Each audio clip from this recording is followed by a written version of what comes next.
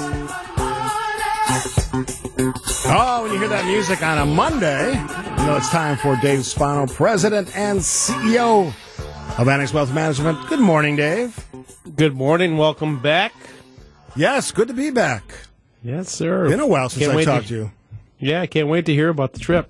You and I will sit down and we'll have a beverage. Glass of vino. Yes. God, I drank so much wine on that trip. But that's not what we're here to talk about. Manja. Yeah, all of that, too. Great thing about that, though, didn't gain any weight.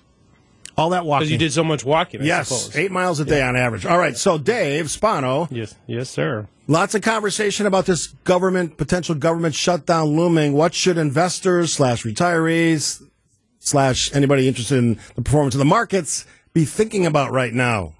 Well, right now, there's about a 75% chance that is going to happen. And, of course, people's eyebrows go up. And, just a little bit of mechanics that happens is the House could present a bill and then send it to the Senate. And, of course, the Senate could say no, or the Senate could come back with what's called a CR, continuing resolution, and send it back, and the House could reject it, and that means sometime on October 1st, they would shut down the government. So what does that mean? Everyone freaks out at that point. We've seen many, many of these in the past.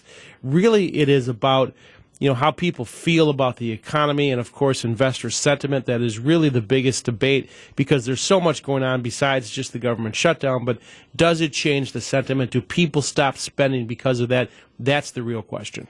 All right. So while that's going on, everybody looking at the Fed, they've talked about potentially a rate increase before the end of the year. Do they hold steady? Do they have a rate increase? What do you see?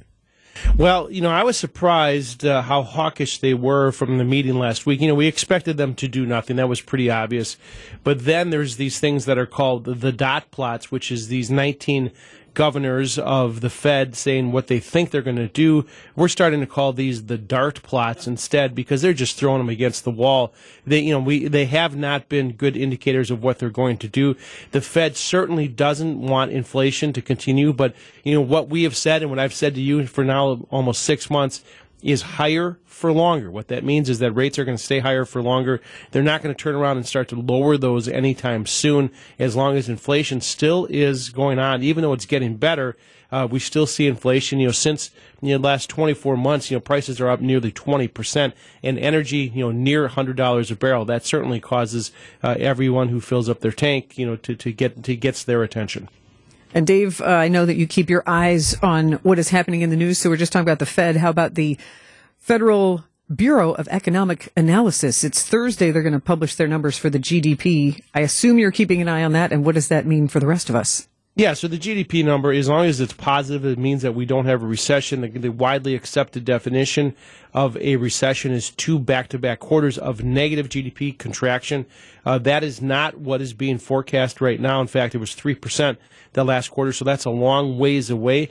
Do things start to slow down? That's really the question. Still, there is less supply of labor than there is demand, and that, of course, is frustrating the Fed because they thought that raising interest rates so significantly from 0 to 5.5% would slow that down, but there still is more opportunities than there are workers, and that's going to continue for the foreseeable future. This one comes right from the text line. We're talking to Dave Spano, Annex Wealth Management on WTMJ Now. Do you anticipate a short-term slowing of the economy because of those with student debt resuming payments, thus suddenly having less disposable income than in recent years? Yes.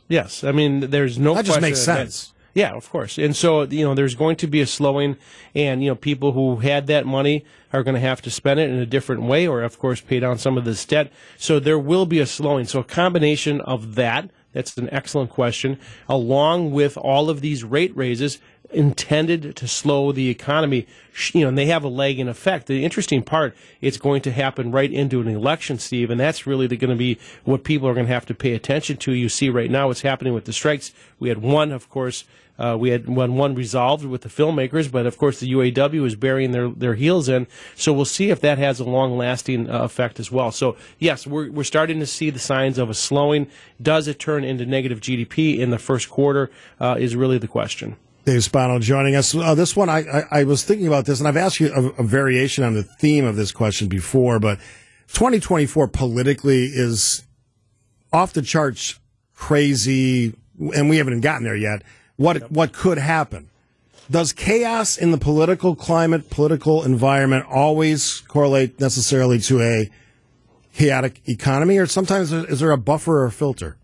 There is a filter, and just think about what's happening. We're talking about a government shutdown next week. We've got, of course, both presidential candidates going and visiting these striking unions.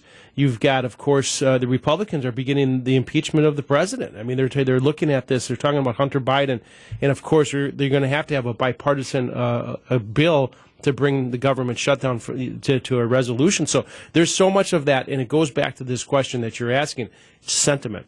How do people feel about their jobs? How do people feel about the economy? Because that drives it. 2/3 of GDP comes from consumer spending. So if you think you're going to lose your job, or you see your neighbor lose their job, and you go, well, we're going to have to not spend as much, we're going to have to change our spending patterns, that is how recessions happen. One more for you before I let you go. Dave Spano, any suggestions for investors / retirees to be thinking about as we head to the final quarter of 2023? Yeah, that's a great question, Steve. There's earnings that are coming up, and as we begin the fourth quarter, earnings are expected to be fair to better. And so that is not only going to get in this fourth quarter, but the first and second quarter. You talk about earnings comparisons. Where we were from a year ago, those comparisons are going to get easier, and that means the stock market is going to look more appealing as we go into the beginning of the year. So, I wouldn't run for the hills, but it really matters what sectors, and I always talk about know what you own and why you own it. Some sectors have done really, really well. For example, technology, energy, and some have not. Utilities, for example. So, how your portfolio is comprised is really important. And moving just a little bit, turning that steering wheel just a little bit left and right, will allow some of these sectors to really perform better in your portfolio. And that's why know what you own, why you own it, and how much you're paying for it. Lastly, if I can, just do a quick talk about these upcoming events. We've got a number of them coming up. We call Navigating the Markets, and of course those are coming up one Tuesday, and then we have two next week, October 3rd and October 5th, one in Madison, one in Brookfield. So they're coming up. If you're interested, you can go to annexwealth.com and sign up. Yeah, absolutely. I've participated in some of these things. If you want a nice interactive, welcoming way to kind of view some of these big decision moments in your life and think about the future when it comes to finance and where the country's going, these are those moments, and they offer these things occasionally, and these are really worth the time that you spend with Annex Wealth Management. We got a great team there, and of course Danny Clayton, which I always tell you he's the best in the business. I'm just giving him love because I know he's around there. But he's standing next to me, but of course our presentations, So I'm going to be there, and Dr. Brian Jacobson, our chief economist, are going to make that presentation. So if you want to come and ask some questions, feel free to sign up. Absolutely. Dave Spano, always enjoy the conversation. Host of Money Talk on Saturday mornings at WTMJ, and of course every Monday, 10:35, right here on WTMJ Now. Thank you, Dave. Thank you. All right, Steve and Sandy, we got a lot more to do. An hour 15 left of the show. Got a fun thing in the 11 o'clock hour. So I don't always do this on my listener trips, but I put together a nice little feature because some of the voices are amazing in Italy and some of the experiences. And you'll hear from some of our listeners. And Rose Gray is actually one of our great partners at WTMJ. She's also heard on Saturday mornings, right? Fox World Travel. She's going to join us in studio. And one of our listeners, a special guest listener, going to join us in the 11 o'clock hour. So fun coming in your Monday schedule. We're not going anywhere. We'll be back after this.